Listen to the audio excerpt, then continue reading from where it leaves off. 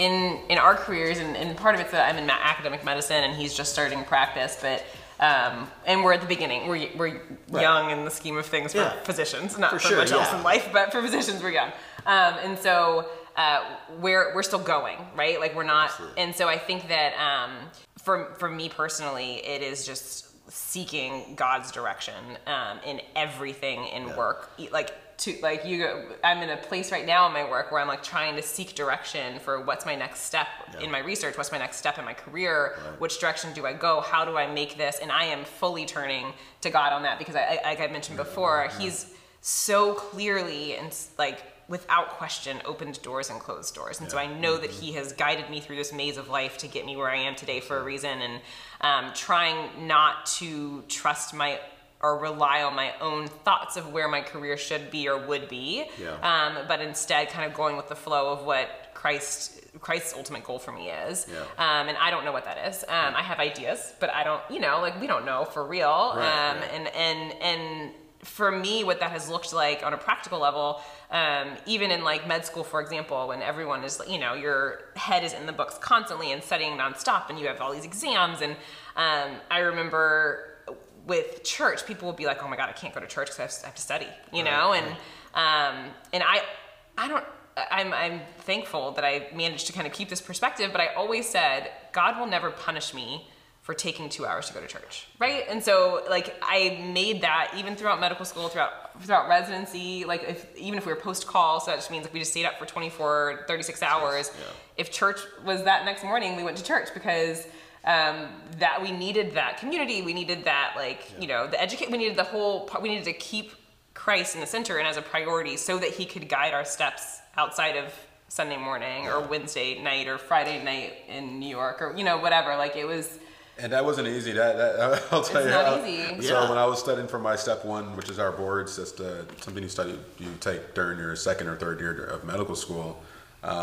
Part of me wanted to skip church on those Sundays, and I had someone in my ear the whole time saying, "No, this is a priority. Right. Be intentional about it. This is something that, like you said, God is not going to punish you for doing that, right? So because God has guided you this far, it's important to maintain that part of your life for your sanity, right? So well, it's similar to not skipping a workout in a way. I actually got more energy by working out as opposed to thinking it's going to deplete me more. Exactly. More exhausted. Exactly. That's awesome.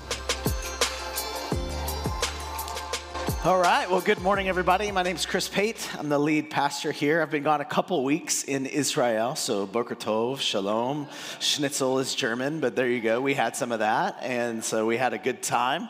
If you ever want to go, talk to G right here. And we'd love for you to join us. A couple things. We are still in our series. We're wrapping up our series today called Don't Waste Your Work. Right there, that clip, that short, about 3-minute clip, you can get the whole clip on YouTube. If you check out our channel, we've got about 30 minutes, so you can hear Faith and Ugo, who are both physicians, talk about their work and how they're not wasting their work and how they give their work to the Lord as physicians. And so we'd love for you to check that out and all of our wonderful interviews and those that have helped. Hey, before we get into the message today, I want to give a few shout outs. Number 1, Scott Fiddler, the Scott Fiddler. Texas Hammer, Scott Fiddler. He's not Texas Hammer. You're better than that. And so Scott Fiddler is amazing, did a great job a couple weeks ago. Thank him so much for stepping in. And not hard as a trial lawyer, this is just like giving a trial. And secondly, my wonderful, amazing wife, Casey Pate, who spoke last week. And she's actually running to try to go home right now to get our kids. We've had one sick, and so we're trying to get them to church and stuff because we don't waste church. And so, but we're working on that. So she's out, but I know she did an awesome job. She was like, "Thanks, Chris, for letting me work on Mother's Day." And so I love you, honey. And so she's awesome, and her letting me go to Israel and staying back and doing all the things, it says something about our marriage, good or bad. So so there you go. She's awesome. Maybe not me, but the last thing, real quick, I just want to give kind of an update, is we've reached our goal. Gosh, thank you guys so much. Just in 2 weeks, we've been able to raise about $4,000 for kids to go to camp, so the money's not an issue at all, which is so huge. And so we're able to even invite some kids that aren't a part of our church to be able to come with us, and their parents don't have to worry about it. As you know, just youth camp's such a great experience. And so thank you so much for your generosity. I know you loved the lemonade. I mean, come on. I told them they're going on Shark Tank. It's the best lemonade ever, apparently. We're killing the game. So they're doing a great job, and so thank you so much for your generosity. We're such a generous people, and we are very thankful. So I want to wrap up our series today called Don't Waste Your Work. It's not the last time we're going to talk about work, obviously, because it's such an integral part of our lives. It's a third of your life of what you're going to do. And what we've been talking about in our quick recap, especially if you haven't been here, is the fact that because you'll spend about a third of your life working, you should not waste it, as in just working for yourselves or just for the weekend or purposeless, but that God actually has a call for your work. That we're not all called into ministry like my staff is, maybe, but everyone's called to minister. And everyone in your work and using the gifts and the talents and the treasures and the abilities that you've given, college students, all the way up to those who are retired, you have a job and something to accomplish that gives you purpose, and ultimately we want to give that back to Christ. We don't want to compartmentalize our life into my family, my kid, here's my work, whatever it is, but we are a whole people living holistically, and God wants all of us because he wants to use every part of our lives. And so that's what we've been talking about by saying, don't waste your work. Now, there's something I know about you, because I know about me, and it's evident in our culture, is that we love story in our culture. We love story. How many guys have a Netflix account? Yep. Amazon Prime, right? You got Hulu. Some of you still have cable TV. Like some of you need to cancel some things because it's all just coming together, right? They're coming out with a new Disney One platform coming up. And then, of course, Apple is coming out with their own thing because they've just got to do their own thing. And so it's crazy how much we just need to be entertained. Feed me, Seymour. Like just constantly give me more and more narrative. And we know this so much because how many of you guys have seen Avengers Endgame? Yeah. Great. Most of you have, whether you want to admit it or not. I think Henry, he's one of our staff. He's probably given about half of his money away just to see that movie. I love that guy. He's seen it so many times, right, Henry? And so I don't know where he's at right now, 3, 4, 5, whatever. Is that 5? 5 times? Okay, God bless you, Henry. We love narrative. We know this movie worldwide has made $2.5 billion with a B dollars so far, right? And that says something about our culture. We love story. We need story. And it's not all bad, so I'm not here to condemn that. I think that's innate in us. I think within us, we love to watch a story because we realize we're a part of a story. And some of us don't like our own story right now. And so we've got to okay, what if I was Tony Stark, okay? We've got to live vicariously through those stories. And that's not all bad. Again, I think it's within our DNA, within how we're made up and how we're formed, because you were birthed into a grand narrative and a story. The best storyteller I know was Jesus, and he came not just giving us a list of things to think about or characteristics of God, but he actually came and shared story.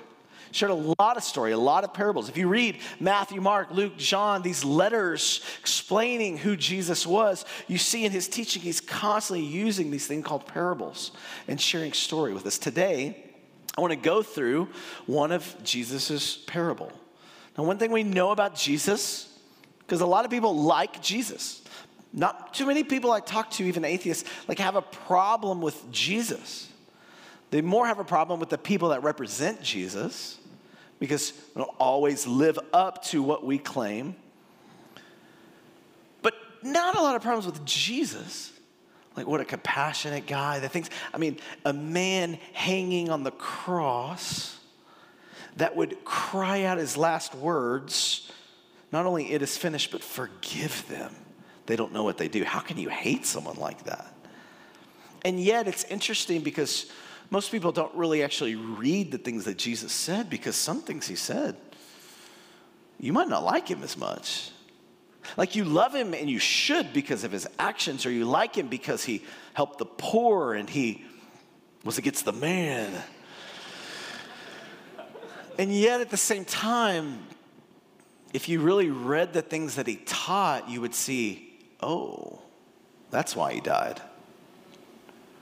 Like, his actions and healing and loving and forgiving were amazing, and yet his words were very controversial. And it's the words that got him killed. He wasn't like a Captain Kangaroo or a Mr. Rogers where you're just like, that dude's the nicest person ever. How can anybody not like him, right? He was dangerous. Some of the things he said was astonishing and shocking. And even within these stories, people would get outraged and upset and angry. I want to share with you one of those stories. Isn't that fun?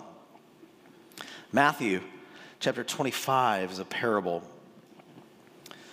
that he talks about, and it's the kind of appropriate way for me to end this series and don't waste your work, and really thinking about not wasting your life, and ultimately giving your life to God, because we will all be accountable one day. And Jesus is talking about the kingdom of God. He constantly had this rhetoric about the kingdom of God, that there is a king, and we love the kingdom of God. Like, we love the forgiveness and the graciousness, and we love the kingdom of God, but we want a kingdom without a king. And Jesus comes in and says, yeah, you can't have a kingdom without a king.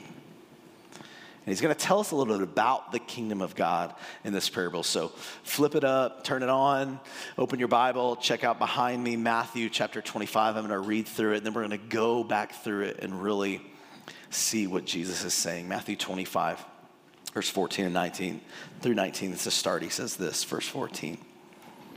For it, the kingdom of God, will be like a man going on a journey, who called his servants and entrusted to them his property.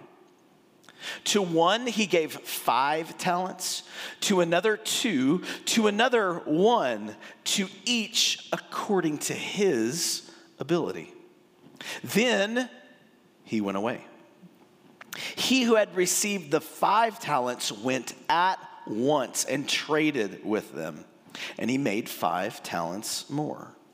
So also he who had the 2 talents made 2 talents more, but he who had received the 1 talent went and dug in the ground and hid his master's money. Now after a long time, the master of those servants came and settled accounts with them.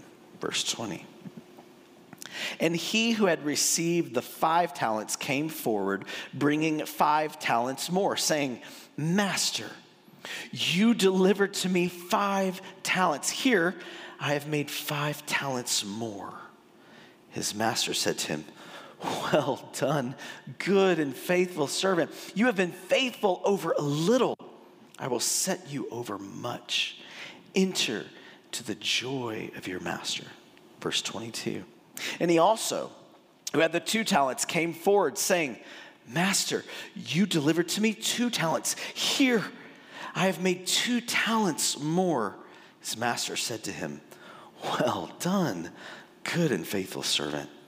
You have been faithful over little. I will set you over much. Enter into the joy of your master. Is this a good story so far? Man, it's powerful.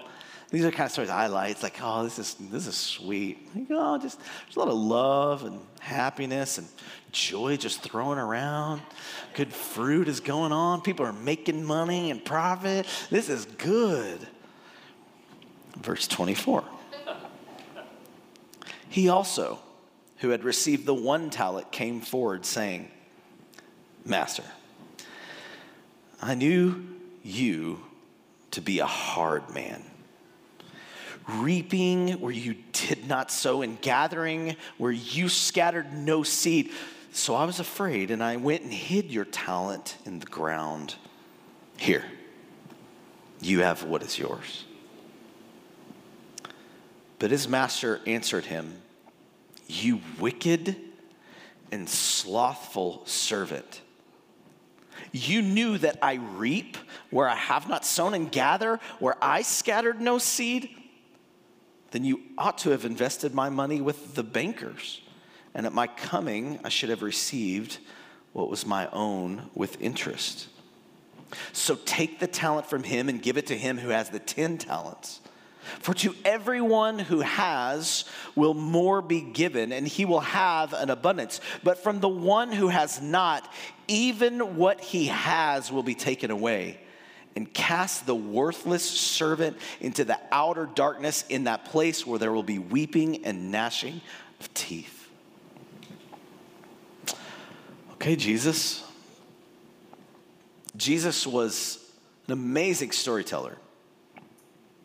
He had this way to kind of lure you in and go, oh man, the kingdom is like this, or oh, that parable, yeah, I know where it's going to happen, and then he flips it. See, because Jesus, as a king, knowing the kingdom and knowing the Father, understood and had a worldview that's very different from ours. And he exposes so much within this context. I don't know which person you can relate with. Maybe if you're a boss in here, you can relate with the master and like, yeah, man, I got some good employees, but that one dude.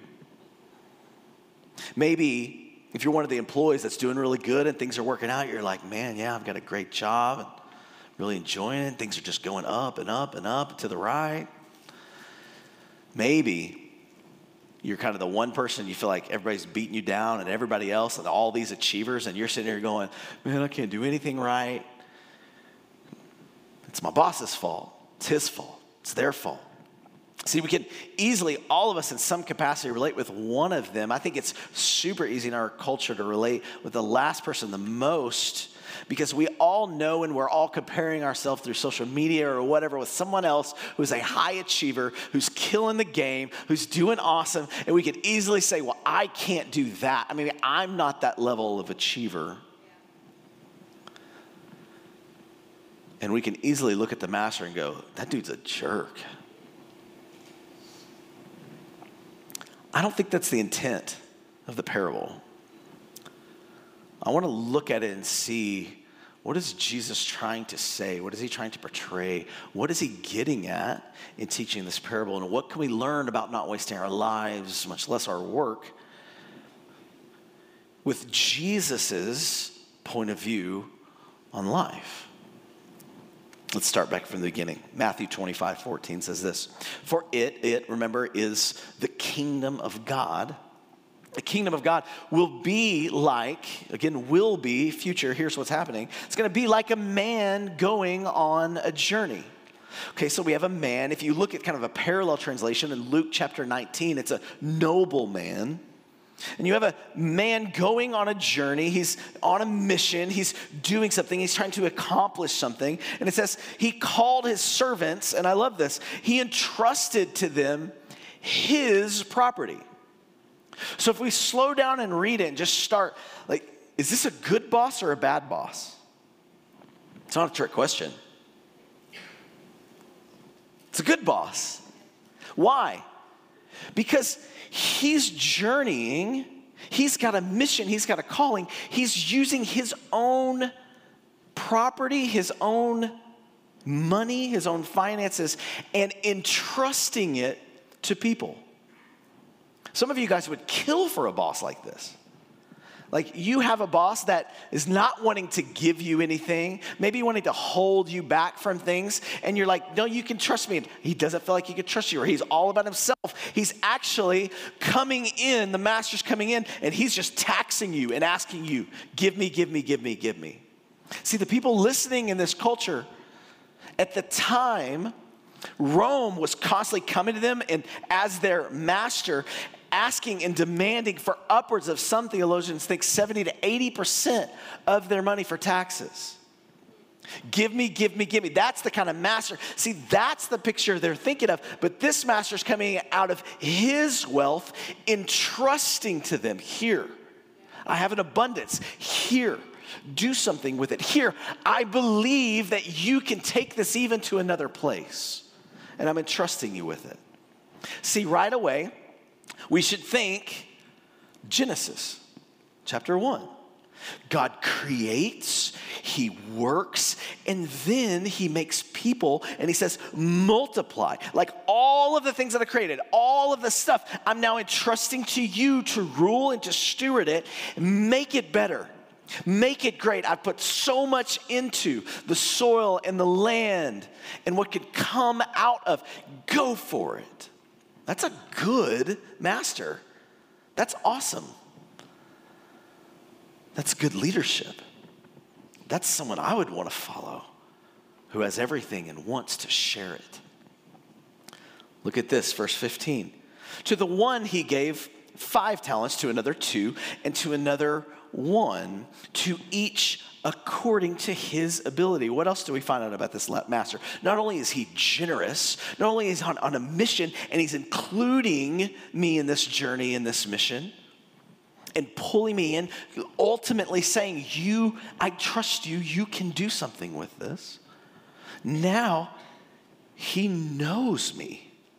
Like, he knows that you have the ability to do 5, and you could do 2, and you could do 1. And listen, it's not because I'm unjust that, well, you're better than you, or you're better than no. I just know you and your abilities, and I'm not going to put more on you. If you can only do 1 talent worth, which, by the way, a talent is not a gift or being able to juggle. Okay, a talent here is about roughly 20 years worth of wages earned through labor.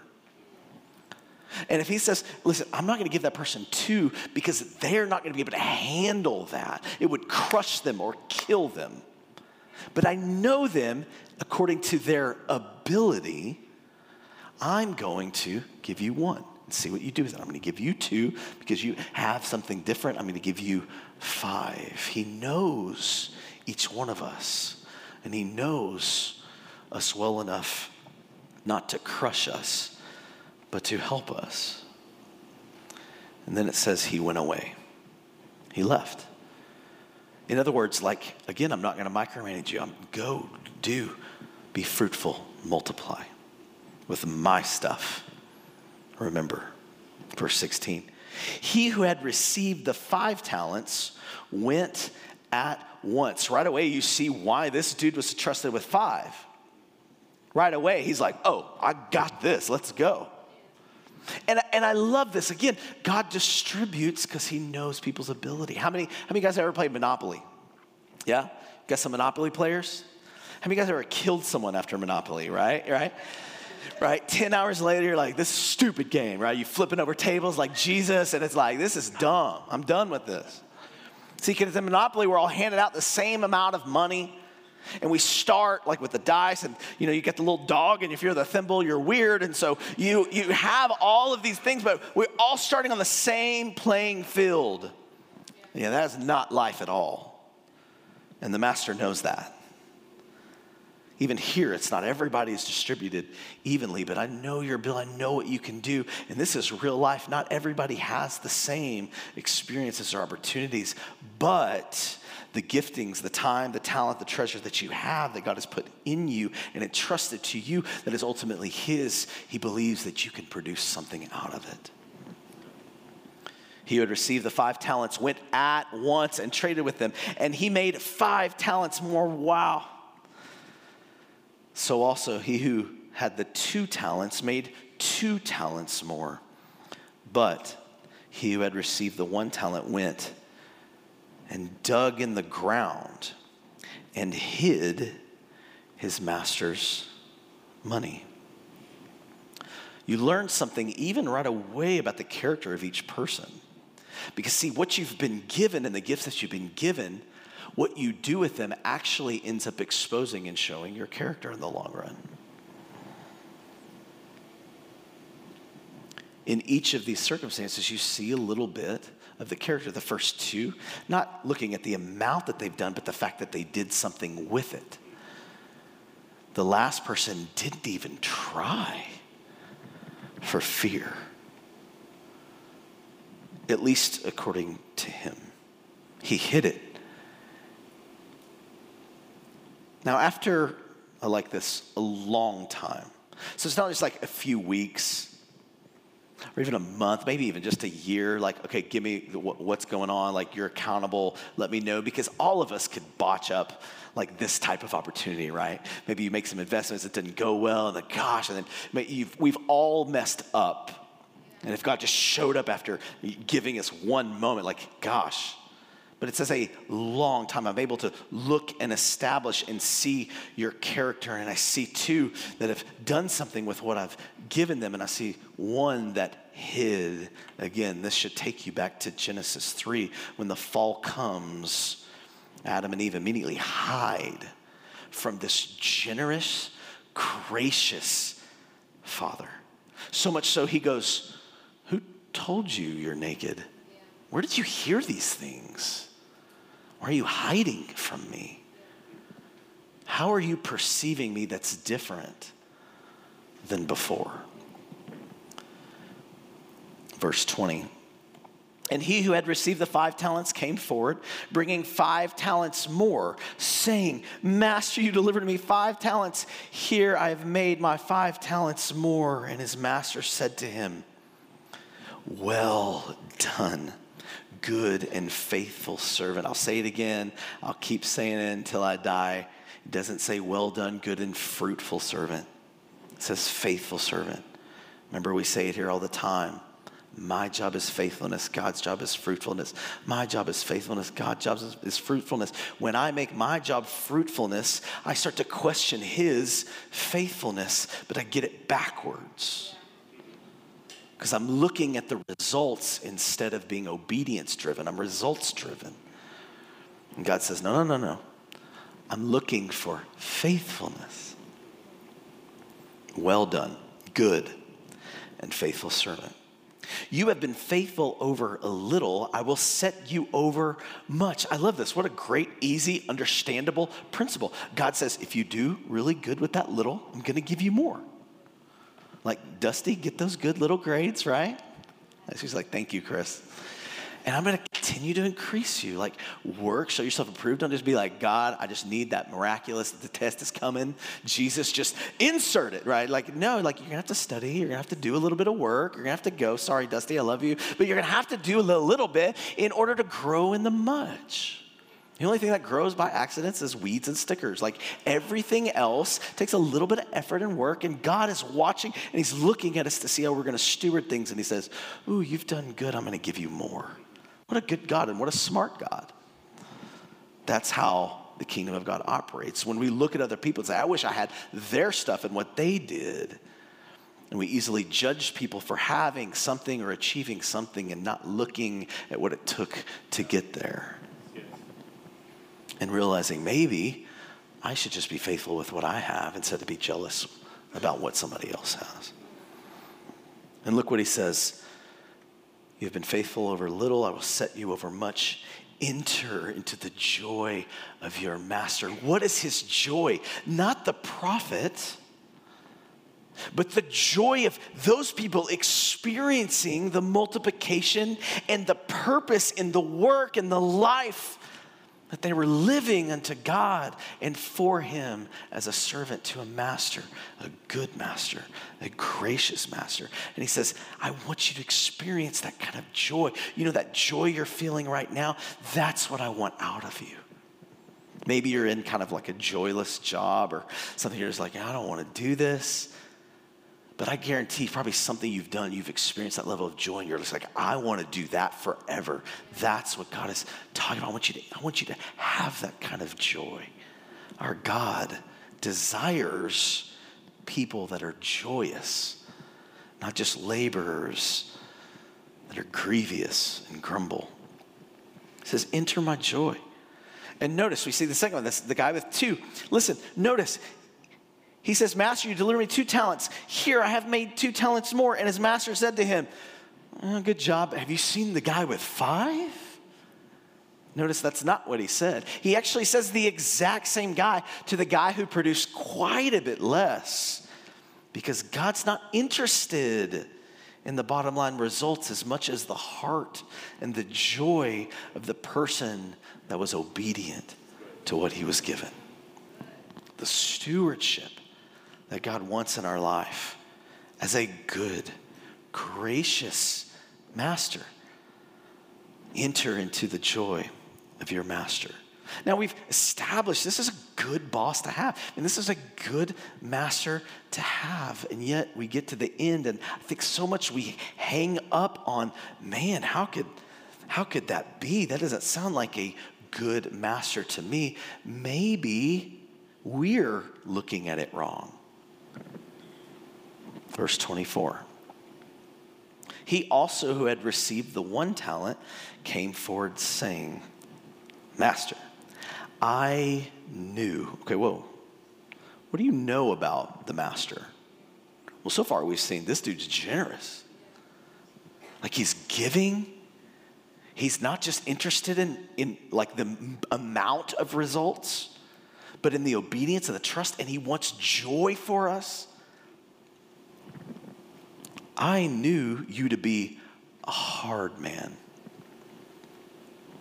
Have you ever had somebody in your life, maybe a family member, hopefully not your spouse, maybe somebody in your workplace that no matter what you do, you can't change their mind about how they look at you?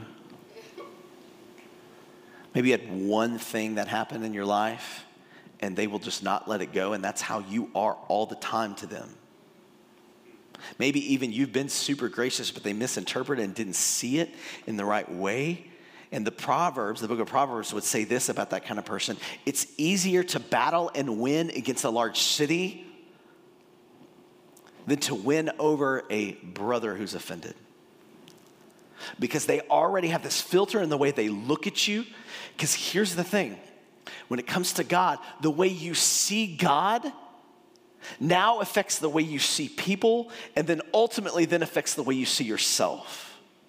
If God is just this guy in the sky waiting to pounce on you if you do something wrong, then you're going to look at people as against you and cynically, and as soon as something goes wrong, it's their fault. I just can't help. It's not my fault. It's them, and then I'm going to look at myself as the victim. But see, if God is a father and he's generous, I'm going to look at people as being generous, an opportunity. God, be generous to them and give to them, because now I look at myself and say, I need that kind of generosity. We all know people that have filters in their life and see the world in a certain way. And I would tell you that we need to look at this in light of that, and I'll prove it to you. He says, Master, I knew you to be a hard man, reaping where you did not sow. You gave me this money, but you made me do the work. And gathering where you scattered no seed. You ain't doing nothing. So I was afraid and went and hid your talent in the ground. Here, you have what's yours.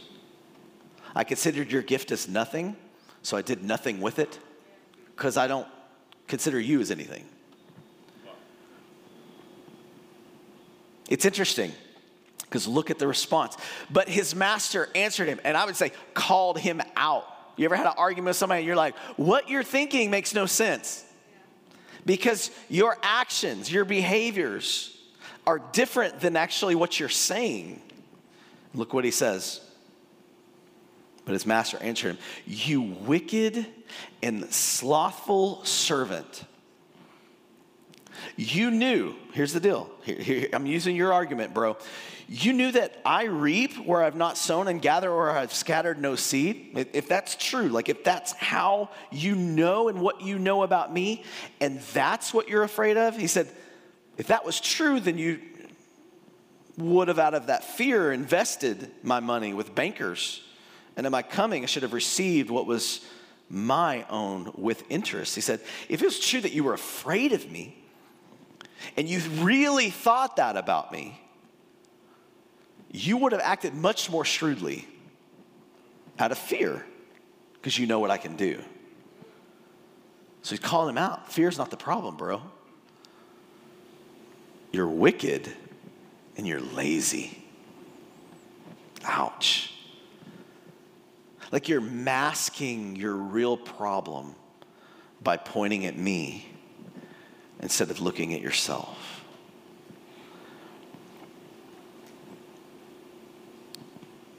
So take the talent, verse 28, from him and give it to him who has the 10 talents. And immediately we go, dude, that ain't fair. But wouldn't you do that? If you knew somebody with a great portfolio and they were really good with their investments and what they did in life, Brando, you would probably go, I'm going to give that dude more, right? And the dude that squanders it or sitting on not doing anything, yeah, I'm trusting you.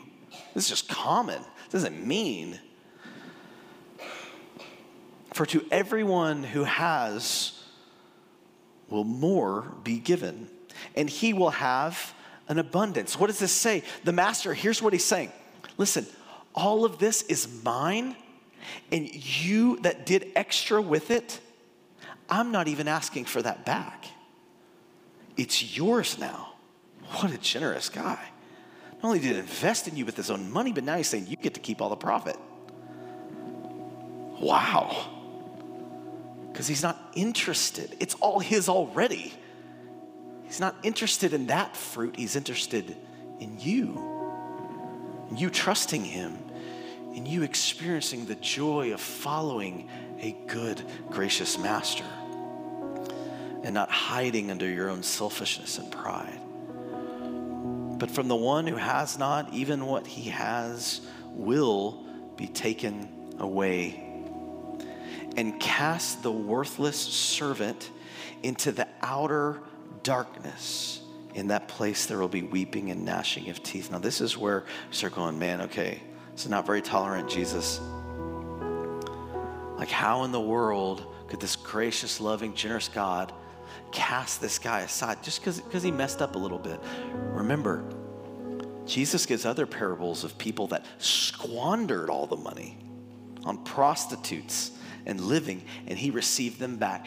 This is somebody who doesn't do anything in a complete waste of what God has given. This is someone who's always given the blame, who's always looking at everyone around them cynically. This is someone who has not been faithful. Ultimately,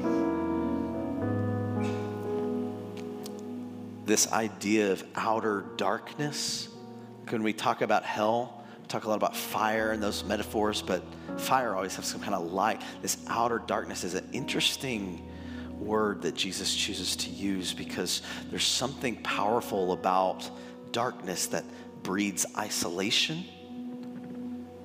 And I just want to be alone. Don't want any kind of accountability. I don't want anybody around me. I'm just going to isolate myself. Maybe think of in the Chronicles of Narnia, if you ever read the series, it's real powerful. The last book, it's called The Last Battle. And in the last battle, there's these dwarves that refused the whole time. They refused to fight for Aslan or for Tash. And their rallying cry throughout all of the books is, the dwarves are for the dwarves. They're real cynical about their loyalty to any ruling party. Toward the end of the book, however, the dwarfs' skepticism and isolationism eventually makes them unable to appreciate or value anything. You know anybody like that so cynical? Everything is looked at not through rose-colored glasses, but the opposite. In Aslan's terms, they are so afraid of being taken in that they are unable to be taken out. And listen to what Aslan says at the end about these dwarves. He says, "You see," said Aslan, "they will not let us help them. They have chosen cunning instead of belief. Their prison is only in their own minds, yet they are in that prison and so afraid of being taken in that they cannot be taken out." I think this is the picture of outer darkness. And it's not a picture of God just saying, I'm done with you, but the God of the universe who knows you're in from the beginning, knows you're not going to be won over, ultimately gives you what you want. Isolation? You want me not to bother you? You want to hide from me? Okay. I'll give you the desires of your heart. And it would be the opposite of a loving God to force relationship, to force intimacy. Instead, he says, just like Aslan, they're so afraid to be taken in, they cannot be taken out. What a picture of this last steward. Here's my final thoughts in 3 sentences that I want you to think about. In view of God's mercy, the gracious master, here's what we can learn from this. Your life is a stewardship. You're not an owner of your own time, treasure, your talent. It's not yours. Everything is given to you. There's no such thing as a self-made man or woman. That's crazy. You inherited something. You were given someone some kind of gift or talent that God is ultimately the owner of. You're a steward. Your life is a stewardship. It's temporary. The king will return, and you will give an account. The account is either not, again, the amount, but laying it back at his feet, the life that he gave you. You'll give an account for what you did on this earth. And that's a sobering thought. So much so, I want you to make this personal. And I want you to just help me out. Repeat this after me. My life is a stewardship. It is temporary. I will give an account. There's purpose in your life. There's purpose in your work. And we see the end purpose is entering the joy of God. He wants your joy. He wants to give you joy and you to experience joy. But it's hard to do when I say the opposite. My life is my own. I take ownership. I got this. We act and live as if we're going to live forever. And ultimately, like we're not going to give an account to anybody. But Jesus promises us we've got a gracious master. So much so he would send his son to live the life you should have lived and ultimately give account on your behalf, but not so that you can squander it and say grace, but so that you can say grace. And now I'm going to live this life unto you. I'm going to do everything I can, with the words of my mouth, with the meditation of my heart, to be pleasing to you, oh God, because he deserves it. Will you stand to your feet? We're going to close by singing the song, Jesus at the Center of It All. And not just as a song, like something we sing, but as a prayer. God, be the center of my life. Will you bow your head, close your eyes with me, and just take a sober moment in where you are in your relationship with God. Where are you? Knowing that your life is a stewardship. Your work, your family, everything that has been given to you is a stewardship. Because God is entrusting these treasures with you because he believes you can do great things and he wants you to experience that joy. But it's temporary. You will give an account. Are you ready to give an account? Are you ready? Say, God, here's my work. Here's my family. The only way we'll be ready to do that and stand before him is if we don't make Jesus just a priority, but a center. Be the center of my wealth, the center of my job, be the center of my life.